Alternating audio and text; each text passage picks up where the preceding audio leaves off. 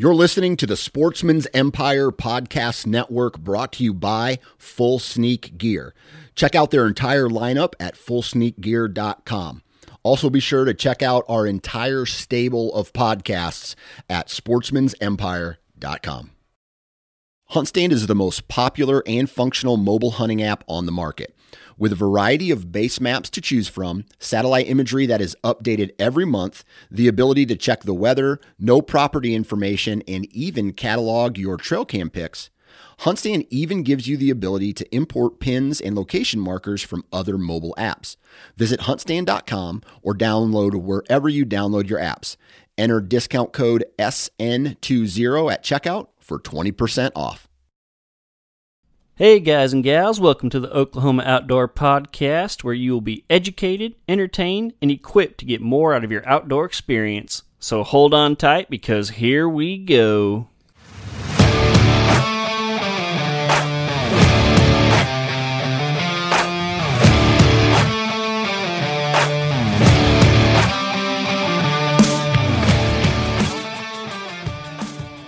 Hey everybody, welcome to the show. I hope you've had a good week. It has been a hectic one for me.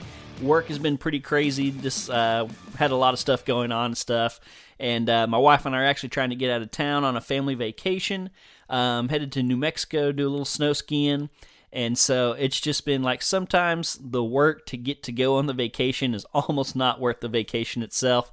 But almost there. Supposed to leave tomorrow, but luckily I had enough time to crank out a awesome podcast for you guys before I leave. We are talking to Adam Keith of Land and Legacy. A lot of you guys probably know who they are, or who Land and Legacy is. Adam Keith and Matt Dye. I actually had these guys out to our last property several years ago. We actually talked about what year it was, and neither one of us could remember. I think it was 2017. But right after, like months into their journey and starting Land and Legacy. And so we tell a few funny stories from that, talk about what I learned from them. And, but more importantly, today we are taking a deep dive into hunting terrain features, and more specifically saddles. If you guys have listened to this podcast, you've heard me talk about the saddle that I hunted a couple times this year, in the back of my brother's place, right on the edge of what I always call the canyon. And you guys are going to get to really kind of see it for yourselves. I will say I'm going to post a picture, the picture that I sent Adam that we're working off of. I'm going to post that on Facebook and Instagram. And so if you need to pause this real quick and look that up, that is at Oklahoma Outdoors Podcast.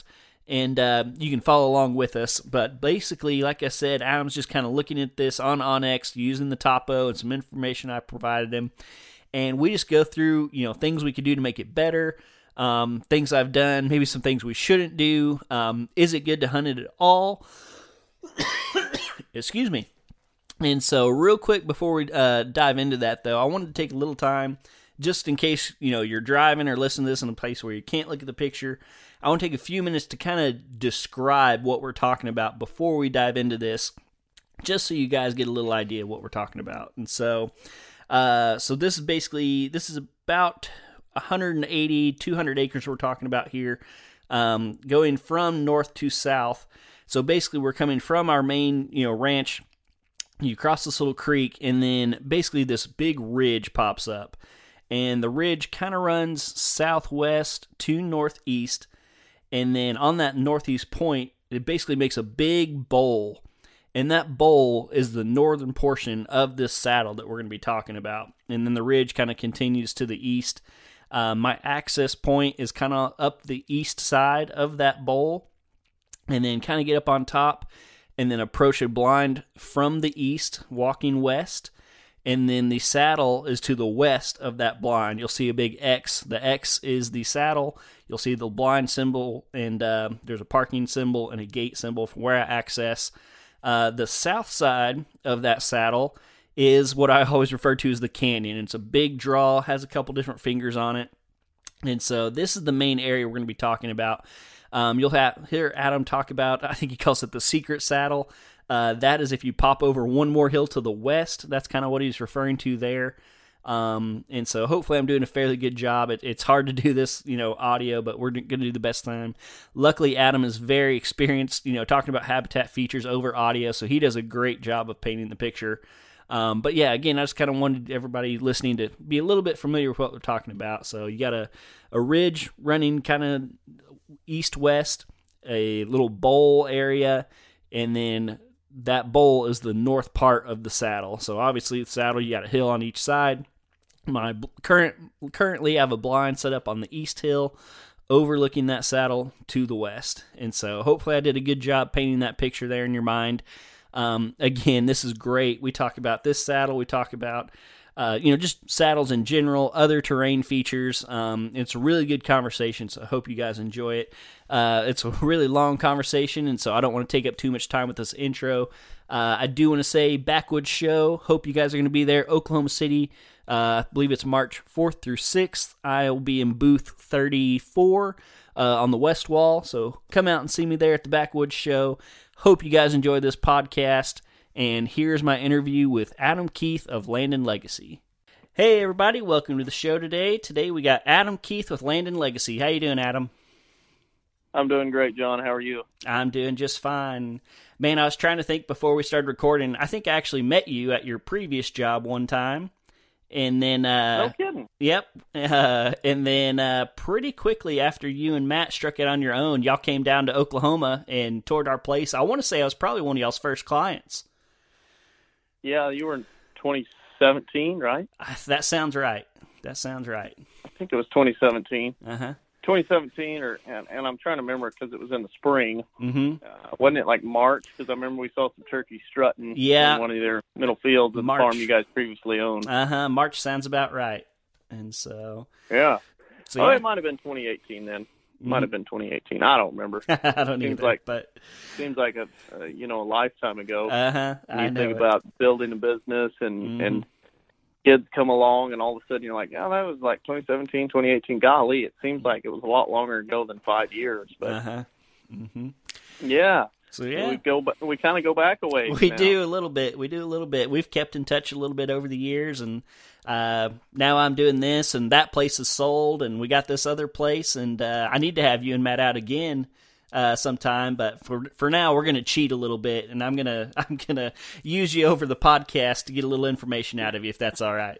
You're gonna get the free advice. That's right. I mean, I'll pay it back somehow. I'm sure someday. Yeah. So. Yeah.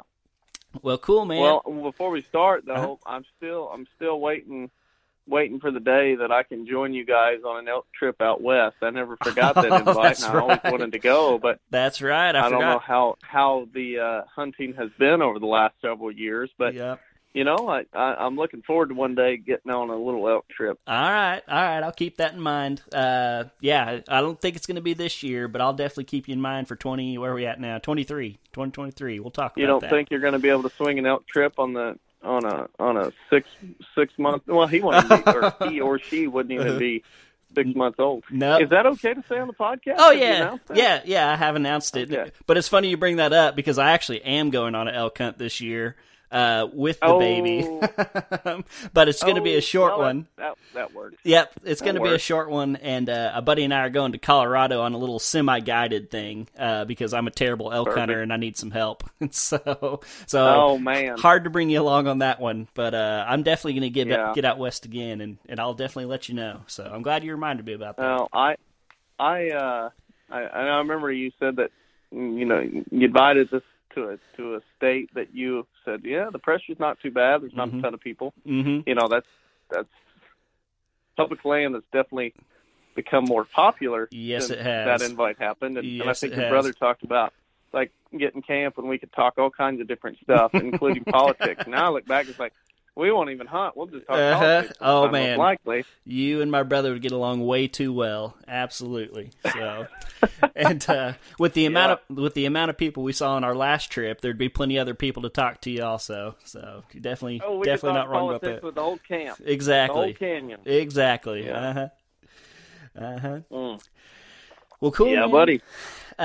Well, we got you on here today, and in the intro, people, if you didn't listen to my intro, you might want to go back and catch it. I'm going to lay out all this out in a little bit more detail, but basically, I got this section that if you listen to the podcast, you've probably heard me talk about it a whole lot. And if you've kept up with me on social media, you've probably seen pictures of this saddle that I hunted a few times. And I am not an experienced, I want to say saddle hunter, but you can't hardly use that term anymore because they think you're talking about a different thing. But we're going to say terrain. Like, I kind of grew up a flatlander. This is the first place we've really had that has a lot of topography, elevation and everything. And so Adam and Matt, I was like, y'all come from, out east. Y'all got a lot more of this than I am. And so I would love to just pick your brain on how on earth I should hunt this stuff and also just what I could do to make it better. No doubt. And, cut my teeth and still to this day hunt terrain country. And frankly, I think if you were to poll the whitetail hunters in America based on their perspective of terrain versus flat crop country, I would imagine that more people would choose flat ground than terrain. And that puts me in a small camp because I would choose terrain over flat ground. And I'm sure we can unpack that through this entire podcast. But ultimately, I choose it because you have a much better idea of the movement patterns and the travel patterns of the deer with a little terrain. Yeah, and coming from the Flatlander's perspective, it was, first off, it was very intimidating to me. And, and being a Flatlander, like, if there's a north wind, I know that my scent is going south. But when you add in all this topography, it's like just because that wind is coming from this direction doesn't necessarily mean it's going to blow that direction. And that's what's kind of really baffled me with all this. And so, yeah, like I said, people can look at this, this picture of kind of the topography we're going to be talking about. And, I'm just sitting back here. And again, I hunted this spot a few times this year, but every time I hunted it, I was like, how on earth can I get a deer there with the wind blowing here, And so that's what I'd love to hear your thoughts on. And also just, what are some things I could do to improve this spot? Like one, just idea that's popped in my head is like maybe try to cut some bedding in. If I'm going to be hunting to the east of the saddle, maybe try to cut some bedding in towards the west, just to kind of keep the deer more on that side. And so, man, I'm just going to let you rip and hear some of your thoughts on all this. Yeah. So, when it comes to saddles and you can list, so when you start listing out terrain and you start, like, let's just say you have a map and you're using Onyx and you do hybrid or just a straight aerial. And I always choose the hybrid because I want to see those topo lines. But when you start dissecting terrain features, you can find all kinds of different things, from draws to cliffs to saddles to shelves to just ridges and plateaus and all kinds of different things. When it comes to saddles, I think that might be the sexiest, if I can use that word, the sexiest of all the terrain features for a whitetail hunter. Not to say, I don't think it, to me personally, it ranks pretty high, but there are a few other features that I really try to key in on. But saddles are pretty doggone exciting when you can find them. And most importantly, just because it's a saddle doesn't mean you're gonna shoot a booner out of it or even shoot some deer out of it every time. But if it's a saddle that has important features, and that kind of comes into my job of if those features are there or can they be there? Can I do some work and improve those features? That's really where it comes into play. So when I see a saddle like the one that we're talking about on your property, you can quickly see that, whoa, this is a big ridge. And then you have this really defined saddle. As Matt and I kind of talked about, it's like God karate chopped a ridge. That's ultimately the formation of the saddle. And so it's lower in elevation. And anybody who's hunted around any kind of terrain, especially like when you think of food plots, you probably notice that deer tend to like especially early in the season, they like those lower elevation areas, those little low spots in the fields, those little spots where they can be in it and feel more secluded than up on the high spot, silhouetted for everything around. They don't tend to, and I say that very loosely, is that deer don't tend to want to be on a high spot where they can be silhouetted easily. Not to say you can't find them that way, but I think if they had a choice, they would choose not being silhouetted versus being silhouetted. So with these little saddles, they tend to be a natural travel corridor. Once again, given that you have the appropriate resources on one side and the other, that they're going to want to travel through it. Mm-hmm. Now, from a hunting standpoint, saddles might be one of the most difficult terrain features to hunt, mm-hmm. because, and the reason for that is one of the exact reasons why they make them, while deer travel through them, is so common, and it's because of wind currents. Anybody who's hunted much around saddles know that the wind can swirl pretty bad. And I think that is where you really have to start understanding, is this a good saddle to hunt or a bad saddle to hunt? Mm-hmm. And I can give you a lot of examples personally on my own farm I have ultimately 4 main saddles that really come into play, and almost every one of them run in generally an east-west layout. So one of them is kind of slightly like west-northwest going south-southeast, but they're all kind of in that fashion. And 2 of them are pretty stinking awesome to hunt. And 2 of them are hard as heck to hunt because the wind swirls so stinking bad. And really, there's not a huge difference between them, but there's some elevation. One sits a little bit more defined in the ridgetop versus some of the others. And so really, there's so many variables that come into play from hunting and successfully hunting a naturally defined saddle. You tracking me? Mm-hmm. Oh, yeah. And I look at this map, and I will put my phone kind of where I can see it a little better, and I'll say, as you look, this saddle looks pretty well north to south, mm-hmm. and it's got a great big ridge to the west. Mm-hmm. It looks like, I guess it's not great big, but it's enough that it's going to cause wind currents to be different than what has forecasted. And by that, I mean, just because it says it's a west wind, you go in there thinking you're going to get the wind in your face. There's a very good chance that it's almost like a big, trying to think of an example for you. If you've ever fished much, like especially in rivers or creeks, and there's a big rock that sits mm-hmm. in the river, right in the channel, you'll notice that the water eddies around that or whirlpools around the back side of it. And a lot of fish sit right there for that very reason. But the same thing can happen with the saddle. And it's not that the saddle is the rock in that analogy I use. The rock is actually that ridge top to the west. Mm-hmm. The saddle is that whirlpool area, that little eddy. And so that's where wind currents really come into play. And so when I look at a saddle on a ridge, immediately start trying to think that, okay, the best wind for this, that's most important is access, and number 2 being wind direction. Mm-hmm. Down the list is the features that make this saddle attractive to a deer. If we can't access it correctly and we can't find the right wind current, then we might as well leave it alone. Mm-hmm. And that's where I made the mistake on my own farm. And I know that other people have made the mistake when they go and hunt a national forest and they say, well, I found this saddle. It's awesome, but the wind swirled. Yeah, that's pretty well a dead giveaway in a saddle. If you don't hunt it with the right wind, you're asking for trouble. Mm-hmm. Basically, you're wasting a hunt because deer are – a lot of times they're going to smell you long before they ever get to the saddle. Mm-hmm.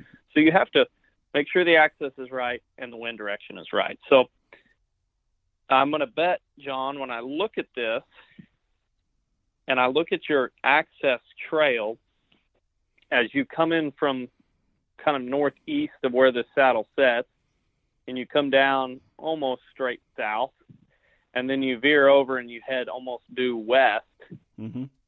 and then there's your saddle, you would ultimately think that, well, some sort of west wind is best because I'll have the wind in my face the last 200 yards getting to that saddle. Mm-hmm. And that would sound great, but my gut tells me that you're going to ultimately have the wind at your back when you get in tight on that saddle. Mm-hmm. And that's exactly that whirlpool effect that I typically see when I'm hunting a saddle. Is you got to account for that, and there's ways to avoid it. Another analogy I would have is like you're going to get there pretty soon here with a kiddo, but whenever you see, like my daughter, we went to this little place and it's like a water table, and you put these little stoppers in the water that runs through, and you have little boats or rubber ducks, and they kind of go through and they hit all these little channels and whirlpools. Even though the flow of the creek or the flow of the water table is from left to right, you still have features on that table where it's going right to left. Mm. And same thing with these saddles is they can be awesome, but they can be disastrous for a successful hunt. And I would ultimately say the best bet to hunt this is going to be something based on your access coming from east to west. Your best wind will likely be either something from the southwest or from the northwest. Mm-hmm. And it's going to be really, really tricky because you don't have a great, that ridge almost kind of makes a diamond shaped, if you will. Mm-hmm. And it goes pretty far to the south and it goes pretty far to the north. Mm-hmm. And when it starts going north, it has a little northeast feature to it. Mm-hmm. And then when it goes south, you have almost a better, more of a straight south feature to that ridge that's kind of on the west of the saddle. My gut tells me out of the gate, now this could be wrong, and I think anybody would agree that at some point you're going to be wrong if you're just looking at an aerial map saying, no, this is the exact wind you need to hunt it on, because you get there and things may change. But my gut tells me a southwest wind is the best wind to hunt this saddle on. Mm-hmm. I can definitely see that. The reason for that is you're in Oklahoma. Mm-hmm. Southwest wind is probably pretty common. And then the ridge to the south is way more open than the ridge to the north.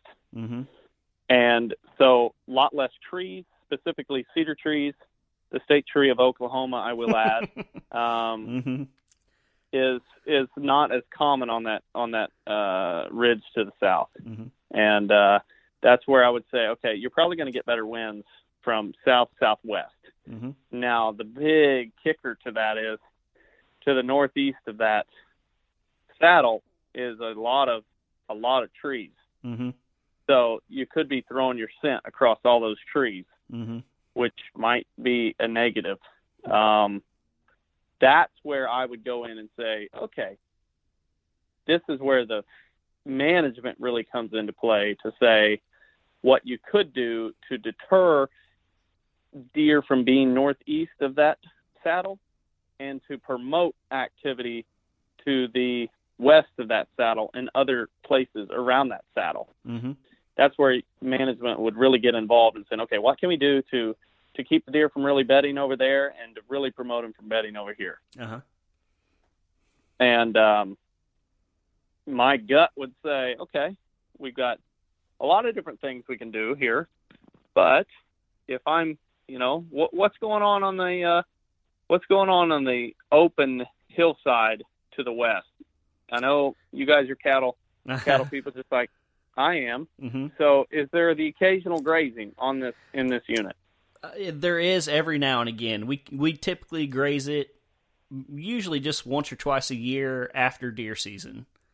So it's usually like a fall winter thing, like there's, I wouldn't say there's great, but there is some native grass back there. And so we kind of basically, store it and then let the cows back there later in the year, or I guess earlier in the year, technically.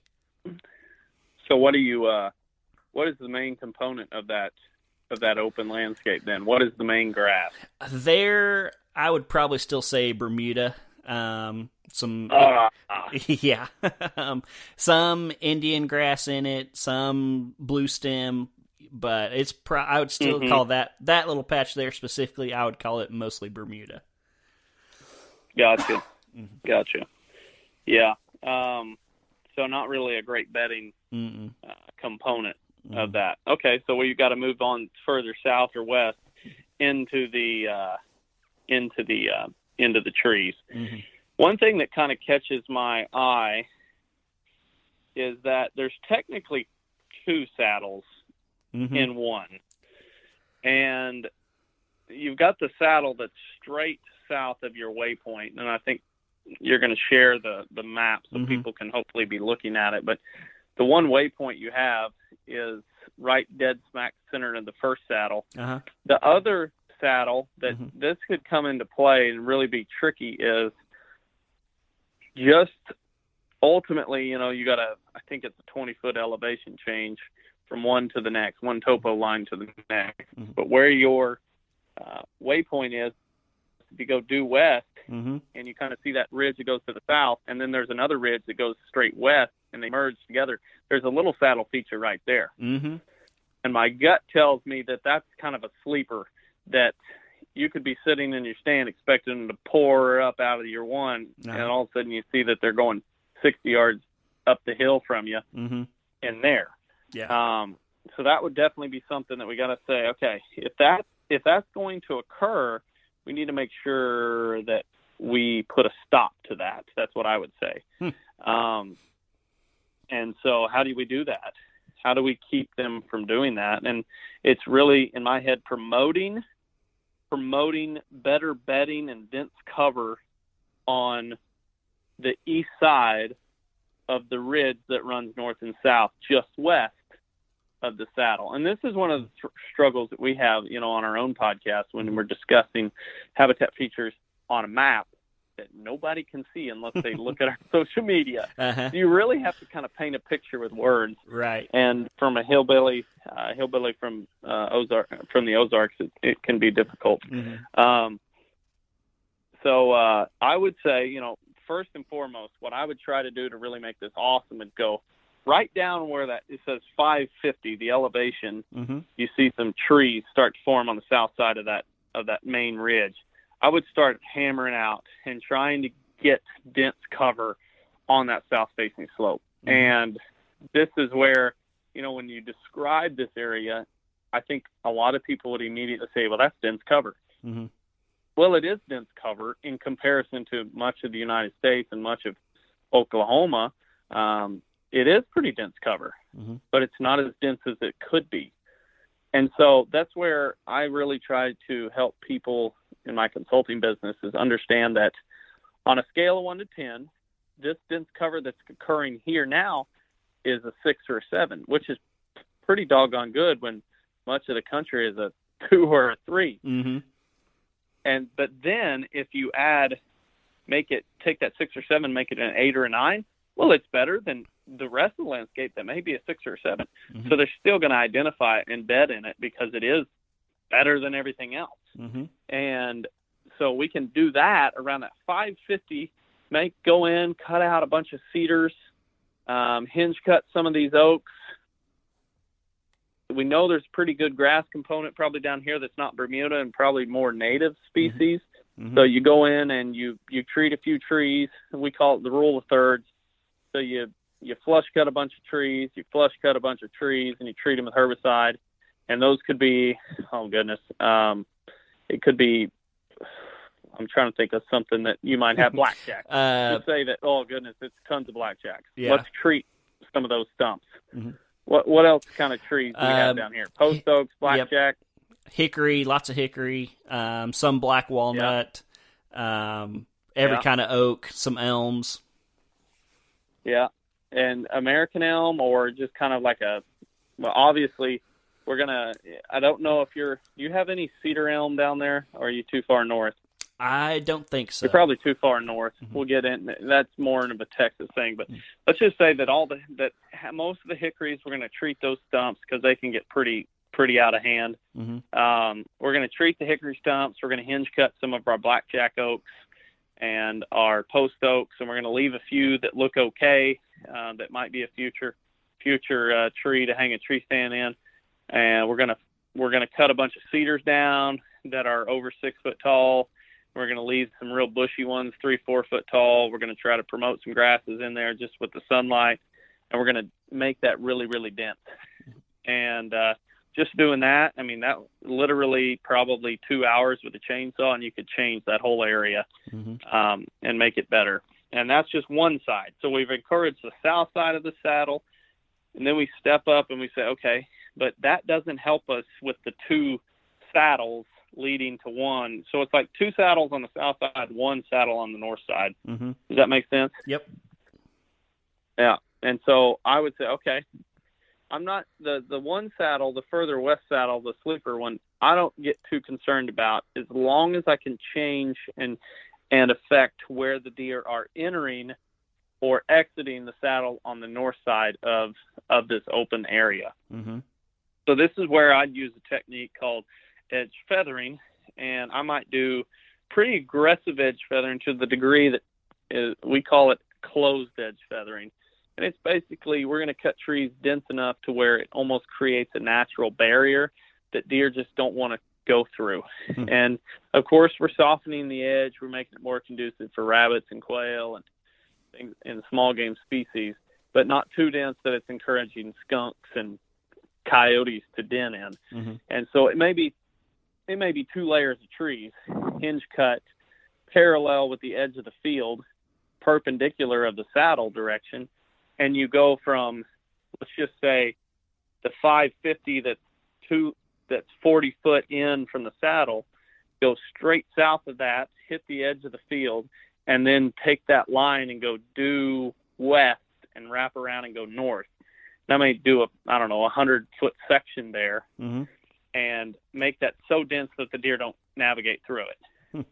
Now, I would go down and go, northeast of where the 550 is on the north side of the saddle, and there's like a little opening down in there. Yep. And I may just start hammering same way I did on the south side, but do it going north and thicken that up. Now, this is where it's going to get tricky, because your access is straight across that draw. That's and been so my we're thought this whole time. You're ultimately going to encourage deer to lay there and watch you come in. So if there is any way to move access to really improve this saddle, we're going to have to think about changing our access. And if we can't change it, then we know that we're going to have to, that we're not making the saddle as good as it could be. Right. And, for me, that's always the challenge. Each and every day that I'm on a property, we have to weigh out the pros and the cons, because no property is perfect. Not many of them anyway. And you have to weigh out, okay, we could make this better, but we're going to have to spend some money and change the access. And, that can really come into play. But ultimately, I would like to see another cut on the north side of that saddle. Right. And that way we can encourage that natural movement, because it's like this. I mean,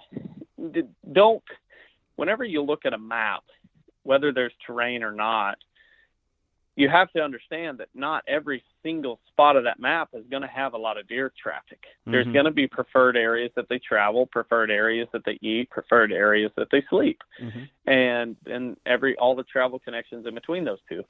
And if you look at a terrain feature, then it really gets defined.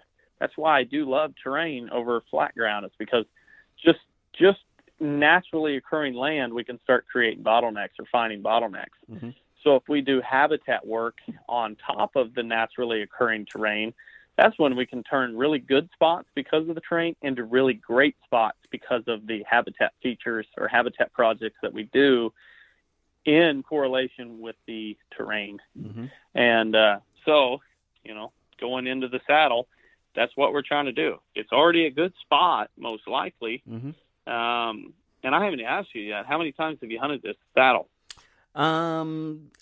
in previous years, I hunted it like maybe once or twice a year. This year, we hunted it a little bit more. I had a buddy hunt it twice during muzzleloader season, and then I probably hunted it 3 times during rifle season, which is 3-4 weeks later. So not a ton, but I mean, almost every time I sit there, we see deer, we see mature bucks. The last time I hunted it this year, I saw 3 different mature, nice 8 points. And so, I mean, it is a hot spot for sure. But again, like it just the way it lays out, I've always been afraid to hunt it too much. And so that's kind of is there more? Oh, okay. Do you hunt it in the mornings or evenings more? More in the mornings, probably. Okay. When you're hunting in the mornings, are deer going from the south side to the north side or from the north side to the south side? It's pretty even, really. Okay. So it's just a natural back and forth. Mm-hmm. So ultimately, we're hunting a bedding area rather than a food area, because if it was food, we would have a pretty good idea from one side going to the other. Yep. You tracking me there? I'm with you. So then, do you, whenever they're cutting that saddle, are they using that other saddle much, that sleeper saddle? So that hill is just big enough that you can't see that other saddle. Oh, snap. Yep. So, yeah, it's now I will say I have a new blind on the way, and if I get a tall enough tower, I might be able to see it, but I don't know. It's you can't see that second one. They kind of bleed into each other. Mm-hmm. It appears. Mm-hmm. And this is one of the LiDAR is about the only topo line I could think, or topo map that I could say that you'd be able to see clearly. Uh-huh. It's just so hard for companies like Onyx to have that detailed, or it would be nothing but an orange map of topo lines. Right. But are you hunting this from a blind or a tree stand? From a blind. So I've never bow hunted it just because I'm afraid to really get down in that saddle. And so I have it's actually an old blind that I found on the property and pushed back in the trees, and I set it up, just an old tin blind on a metal frame. And I want to say it's probably 8 feet, something like that. So yeah, I've pretty much just rifle hunted out of that blind. It's probably, I'm going to say it's about 140 yards from that blind to like dead center of the saddle. Okay, cool. Yeah, I would, so I'm brainstorming as we go, and we're throwing ideas at the dartboard here. Yep. But I would say adding the thickets on both sides is a must. Doing the edge feathering helps encourage better use, more defined entry and exit into the timber on the north side versus a sporadic feature. So ultimately, if we did that edge feathering from where I said, just south of the 550 on the north side of the saddle, and you worked a line all around it, we could ultimately, hopefully, take that sleeper saddle and then cause those deer to move to the east and then tuck in the timber in the same place that the deer that are coming from the first main saddle, the one that we're talking about. That would help. Another thing that I would really, that we could try to do, and I would encourage you to, but it could be difficult, would be trying to add some form, 2 other attractions. One being a big mock community scrape, like right at the edge of the timber, let's say 20 yards back from where the end of the edge feathering is, and then find a limb that overhangs, do something. Weed eat it twice during the growing season, spray it with herbicide, keep it open from September to December. There should be no vegetation growing in that area. So not just the actual scrape spot underneath the licking branch, but 5 yards out and around that as well. So make a nice, big, community-looking scrape. Start it on your own, but then continue to monitor it with trail cameras, and kind of see who's moving through the area. The other thing I would do, since it is Oklahoma, is try to figure out a way to create some sort of water source here. and you ask north side or south side of the saddle, we're going north slope, more shade, less evaporation, a better chance at holding water throughout the fall. So that could be, for me, when I talk to a dozer operator or somebody, I've got clients with a tractor with a bucket. They've got a front loader on their tractor, and they're like, well, I can't dig a pond. Well, I'm not looking for a pond. I'm looking for like a swimming pool. And like 2 foot deep, maybe take a box blade, take your front end loader, and just start scraping and try to dig it down. And because it's on that north slope, it can catch some runoff, and it's going to catch some shade. And if we have to, we can talk about putting bentonite clay on it, or, even a cheap liner, just to do something to encourage deer to stop and grab a quick drink of water. Now, they're taking most of their most water from vegetation, but we know that if it's there, they're going to take a drink if they need one. And so it can slow them down. It can bring them closer to a more defined, it's a pretty defined saddle, but if anybody sits on a saddle knows, even if the saddle is a tight little squeeze, let's say it's 60 yards wide. I'm thinking of one of them at my family farm that is a really defined saddle. They're still, that's 60 yards. That's the difference between in bow range and out of bow range. Right. And so adding that mock scrape and the water hole in conjunction with edge feathering and the bedding thickets, we're really getting somewhere. Let me ask you this question. Let's just say some person might have happened to maybe have planted about a 1/3 acre food plot in the middle of that saddle this year.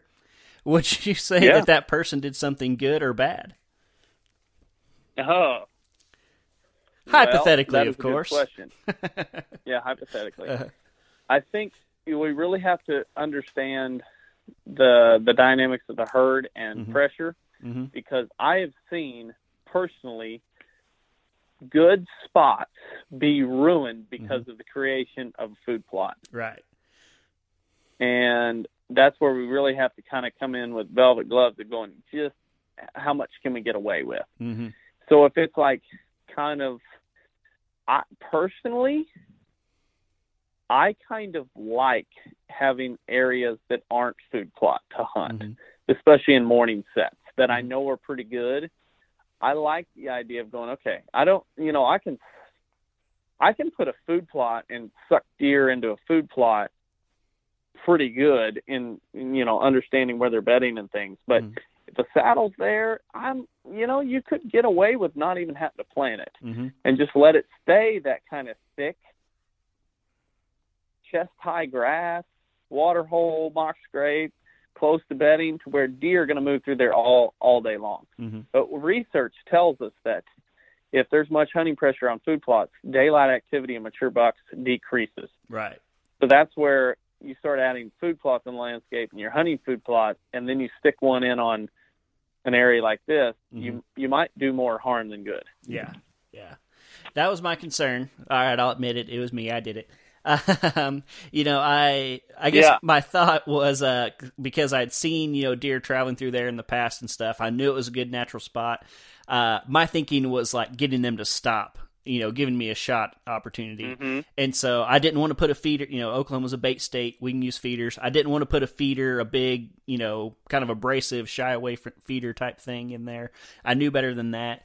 But I liked the idea of a little food plot just to kind of maybe narrow them in a little bit. Not necessarily try to attract them. How did it work? I think it worked pretty good. Several does would come through, and most of the time when I saw a buck, he'd usually come up to the edge of it. More checking for does than eating out of the plot. I did see one or two bucks kind of come out on the hill above it and look down into it, and then go off and not come check it out. And so that's kind of what made me spark, was that type of activity where they could see it from a distance, look down on it, and not necessarily travel through it.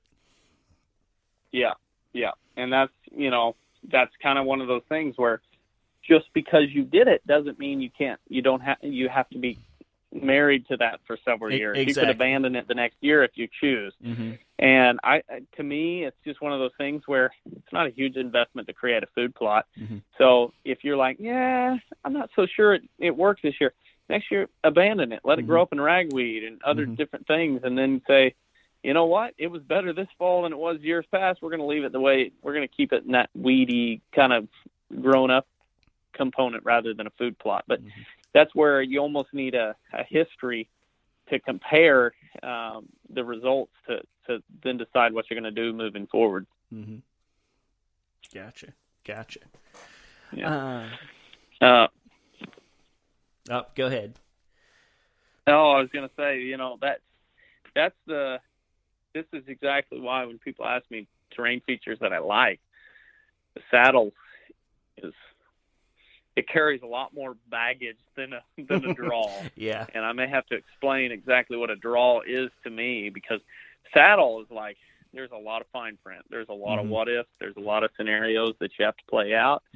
And you may play it out all in your head perfectly, and then you get there and you're like, I hunted it on this wind and it swirled.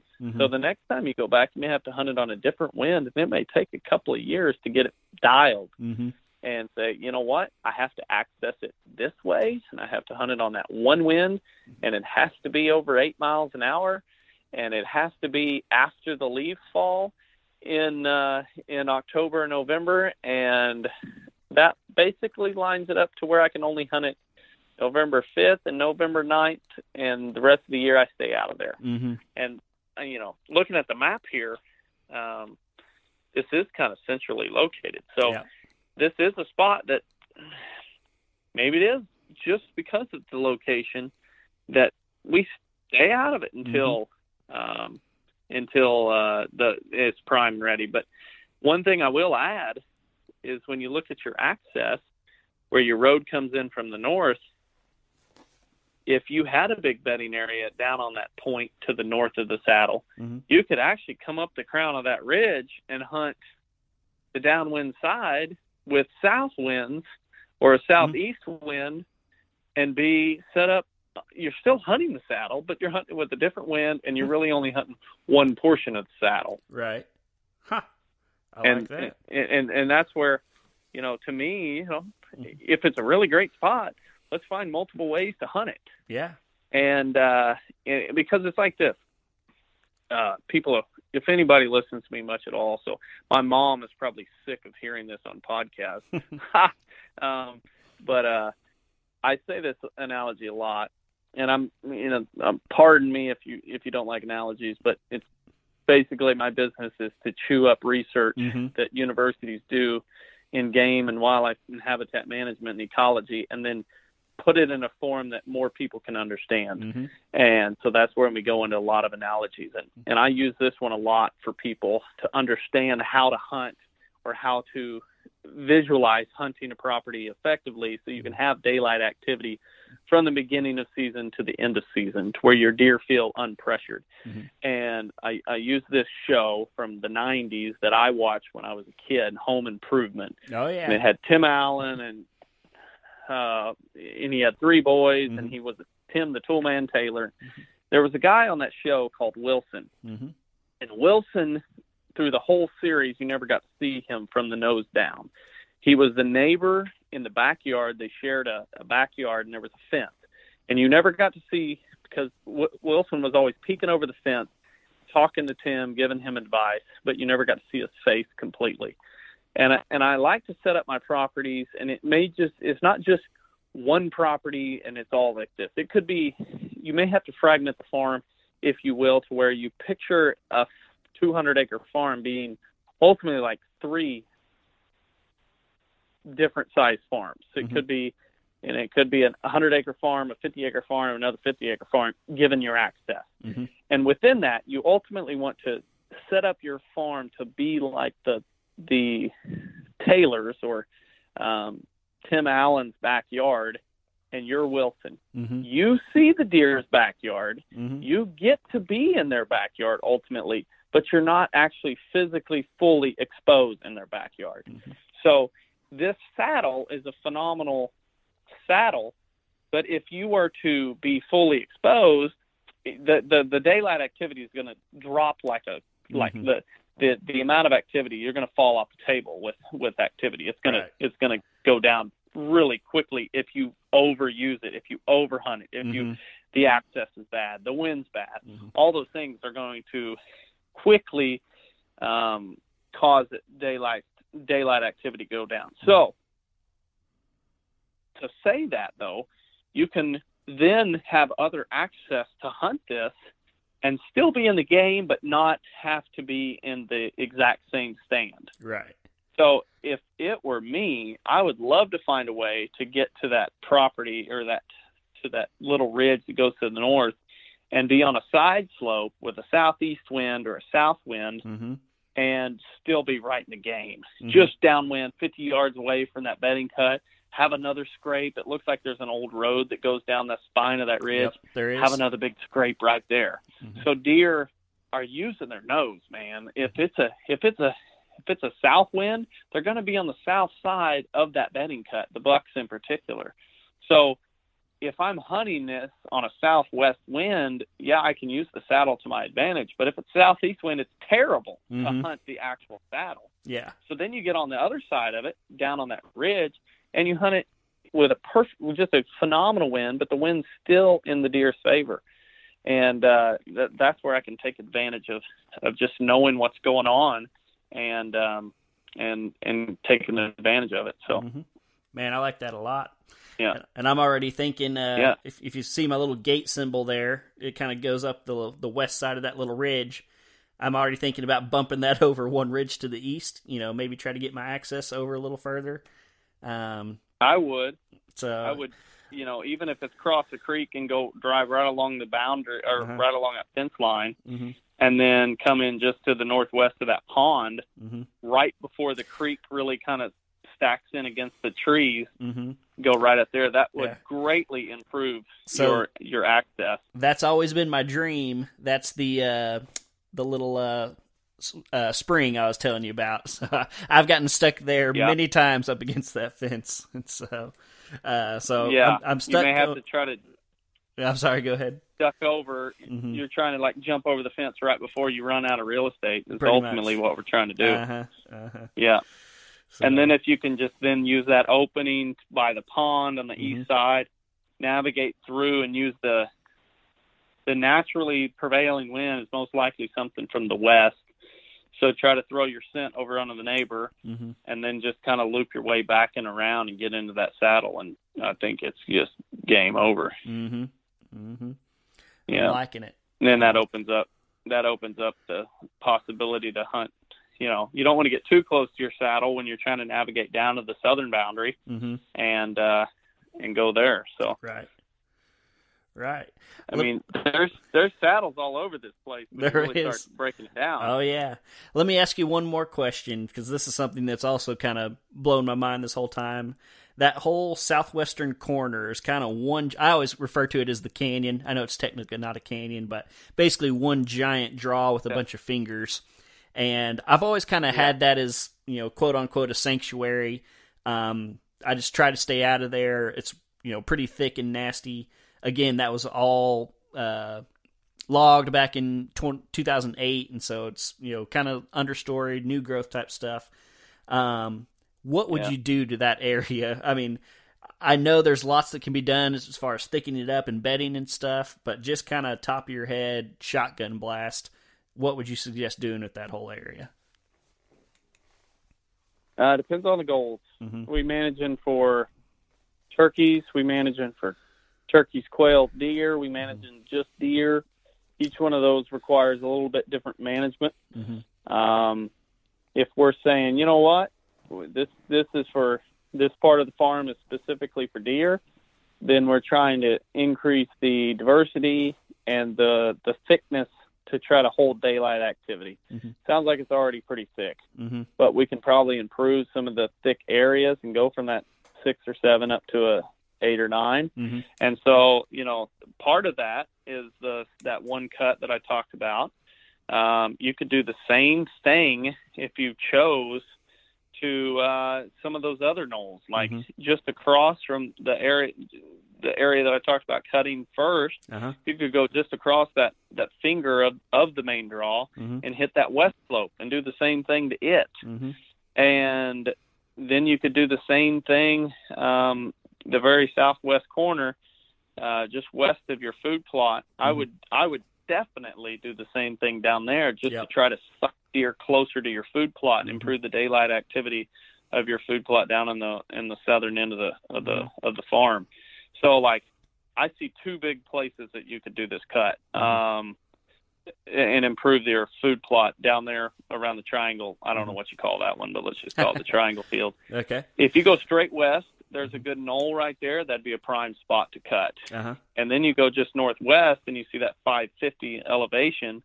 There's another prime spot to cut it. So you could have two bedding areas closely located to a food plot.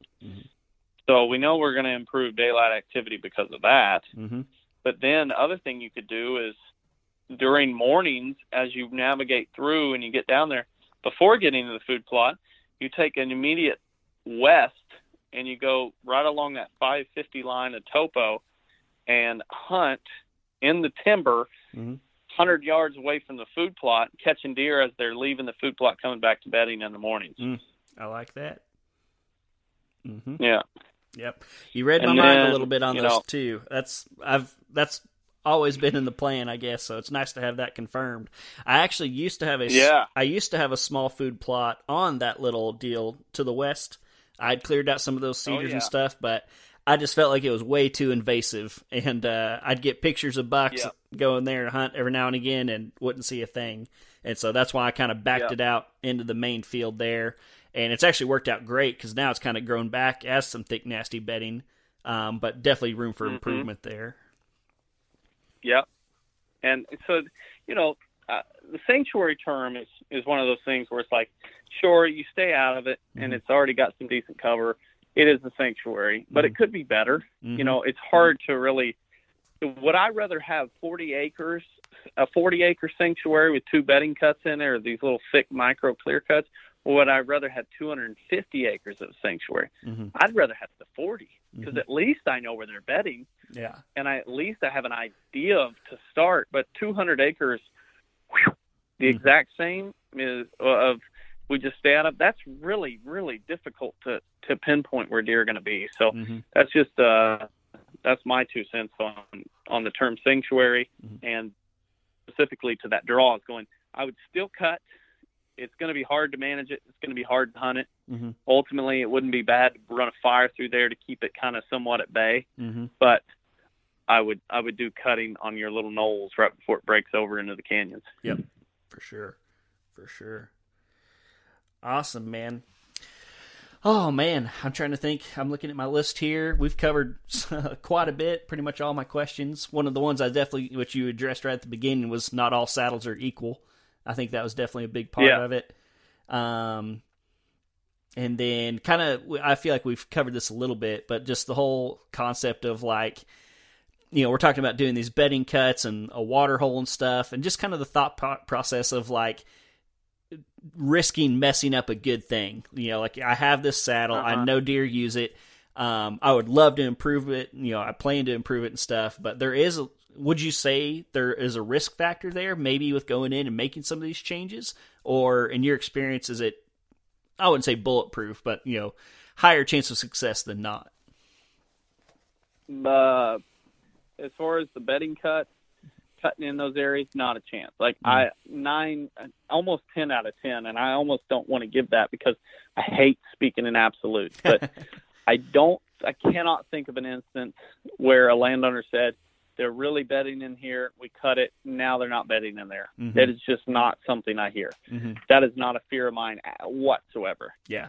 Edge feathering has a possibility. If they really like moving, for whatever reason, we didn't pinpoint or you haven't pinpointed it, and they like to kind of walk the line of the open and then go on down to the spine of that ridge where I was talking about hunting, then that could deter and cause deer to go more to the west side of the saddle. I don't think it will happen. Mm-hmm. So that wouldn't really scare me. The biggest fear I have in managing that saddle and trying to improve it is making a food plot right out in the middle of it. Yep. That the water hole feature does not scare me. It's only it's positive or neutral. Mm-hmm. The mock scrape is positive or neutral. The bedding cuts are positive or neutral. Food plot could be a positive, but it could also be a huge negative. Mm-hmm. And it's a coin toss, especially and it could be. It's a coin toss from one buck to the next. Yeah. All right. Well, I know we're running out of time here, but I meant to tell this story at the beginning, but I'm going to tell it now real quick. You had a huge influence on the way I think about just property management and all this and stuff. You probably don't even remember this, but when we did that first tour, when y'all came out to our old place, we were driving around, and just like y'all kind of, not necessarily make fun of, but mention a lot, I just wanted to take y'all to the food plots and show you that stuff. And I remember we got to this one big food plot that I was real proud of. We had cut it in and dozed it in and everything. And I remember saying that, the deer bed over there, and you just looked at me and you said, or I think I said the bedding area is over there. And you looked at me and you're like, why is that a bedding area? And I was kind of like shrugged my shoulders, like, I don't know, that's where the deer come from. Like I had no reason to believe that was or why. Like I just knew that the deer came from that direction, and I've never forgotten that to this day. And so much of my just hunting setup and mindset and access and all that, like whereas I used to be like, okay, this is the food source, how do I hunt it, or blah blah. Like now I'm more so like, okay, this is where the deer want to be. This is the bedding. Then, where do I want food, or where do I want my stand and everything like that. So that one question just like completely changed my hunting mindset. So I just wanted to give you credit for that. I'm happy to hear that. Yeah, I appreciate that. That is definitely something that I've learned over time where, just asking yourself the simple question of why and in everything you do, why did I pick this stand, and why are the deer doing that? Or why do I believe they're coming from there? And just asking that simple question can really help you unpack and let's have a little laugh and say that, maybe that's because, I feel like every once in a while, not every once in a while, but my wife will ask me like, why did you do that? You actually have to think about, why did I do that? And then you carry that over into hunting and you're like, why am I doing this? Why did I do it like that? Why did I believe that? And ultimately, it makes you a better hunter and a landowner and a land manager of saying, okay, I can do better, and I want to know why they're bedding there. And for you in this podcast, going, okay, I know why they're bedding there because I cut the dadgum cedars down and I cut the trees and I made it thick. That's why they're bedding there. Yep. I always think of you, John. I'll share a quick story when somebody says, I've got this story on you from years back. I'm like, what are we going to talk about here? Yep. I always think of you, and I chuckle because it was one of those, we had a good time when we visited you and your dad and your brother back, whatever year that was.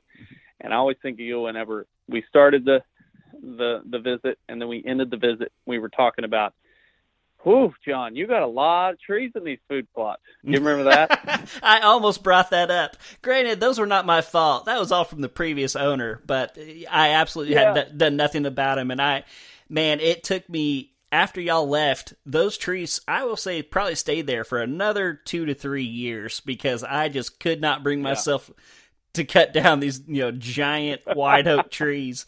But I did eventually cut them down. I will say that. And I'm not quite as hesitant. I almost brought that up at the beginning too. Like, like I said, you guys were pretty fresh and young out of the box, and y'all had these ideas to me that seemed very extreme. This like there wasn't all these habitat podcast or YouTube videos and everything. It was kind of, I wouldn't say that stuff wasn't around, but it was kind of just getting popular. And I grew up with the mindset that y'all talk about, like, the deer in the woods. The deer in the woods, and then you hunt them in the fields. And so, cutting trees was very extreme, and especially, you were talking about cutting down some of these giant oak trees, and I was just like, I almost brought a tear to my eye putting a chainsaw to them when I finally did cut them. But I will say, that property that we just sold, like, it could have been so much better than it was. if I would have implemented those things, way earlier, wouldn't have been so hesitant. So, Yeah. So I'll throw that out there as a plug to you guys. Is you guys do know what you're talking about, and don't be afraid. Yeah. So. Well, we appreciate you. When we first started, there was a lot of we were still pretty young. We're still kind of young in comparison to some of the other consultants out there, and and we had some ideas, and still to this day, I mean, we haven't changed our philosophy hardly at all, and I would almost say not at all. And I think that was a big part of the growing for Matt and I was, here's young guys, and we have crazy ideas. And so some of our early on clients were a little hesitant on making those big changes, but over time, I know you and I have talked, not on this podcast, but in conversation of like, once you started implementing the cuts, it became pretty obvious of, wow, deer are like moths to flame with those things. And I know it sounds weird, but almost being able to, I mean, like you're really kind of controlling them, controlling their movement. And so, I've since had my mind blown. Yeah, well, that's awesome, man. I'm excited to hear how the progress goes on this new venture of this other farm. Me too.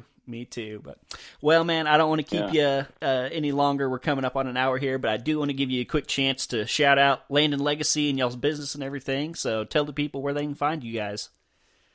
Yeah, buddy, I appreciate it. So we are on YouTube, Land and Legacy. Just search Land and Legacy.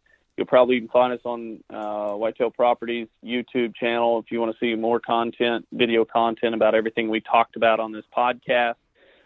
You can find us on social media, Land and Legacy. And if you've got any interest in our consulting services, landandlegacy.tv, and click on the consultation tab. Perfect. Well, Adam, thanks again, man. I really appreciated this, and thanks for joining us today. Yeah, buddy. Always a pleasure, John. Thanks for having me. Awesome. I'll talk to you later, man. And that will do it. Thanks, Adam, for coming on. That was a huge help. Absolutely loved that conversation. So many ideas. Some of them I had thought of, but a lot of them I had not. Definitely never considered, maybe blocking some access to that other saddle. Water hole had not really come to my mind. That's a great idea. I really liked what he said about, setting up another hunting position there on the north end of that point and still kind of, like you said, hunting the saddle, but not necessarily hunting the saddle.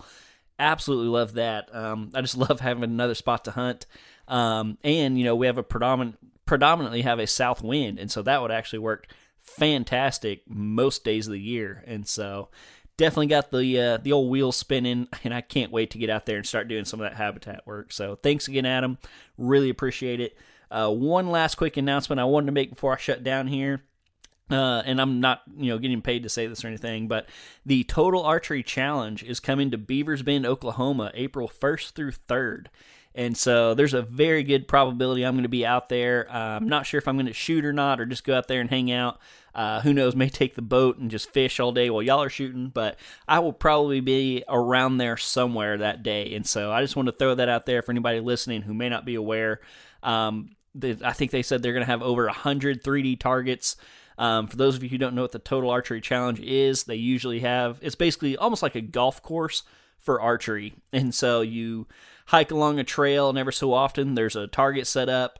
They have, I believe, 3 different courses, and so if you want to really challenge yourself, they have some, courses that have long shots and steep angles and that type of thing. They have one course that's kind of for, maybe the more common person. I think they said like 20 to 60-yard shots.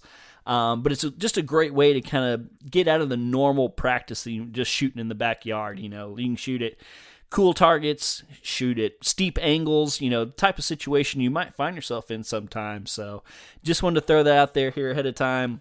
Come to the Backwoods Show, and I've kept you guys long enough this week. Thanks again for listening, and I'll see you guys right back here next week on the Oklahoma Outdoors Podcast.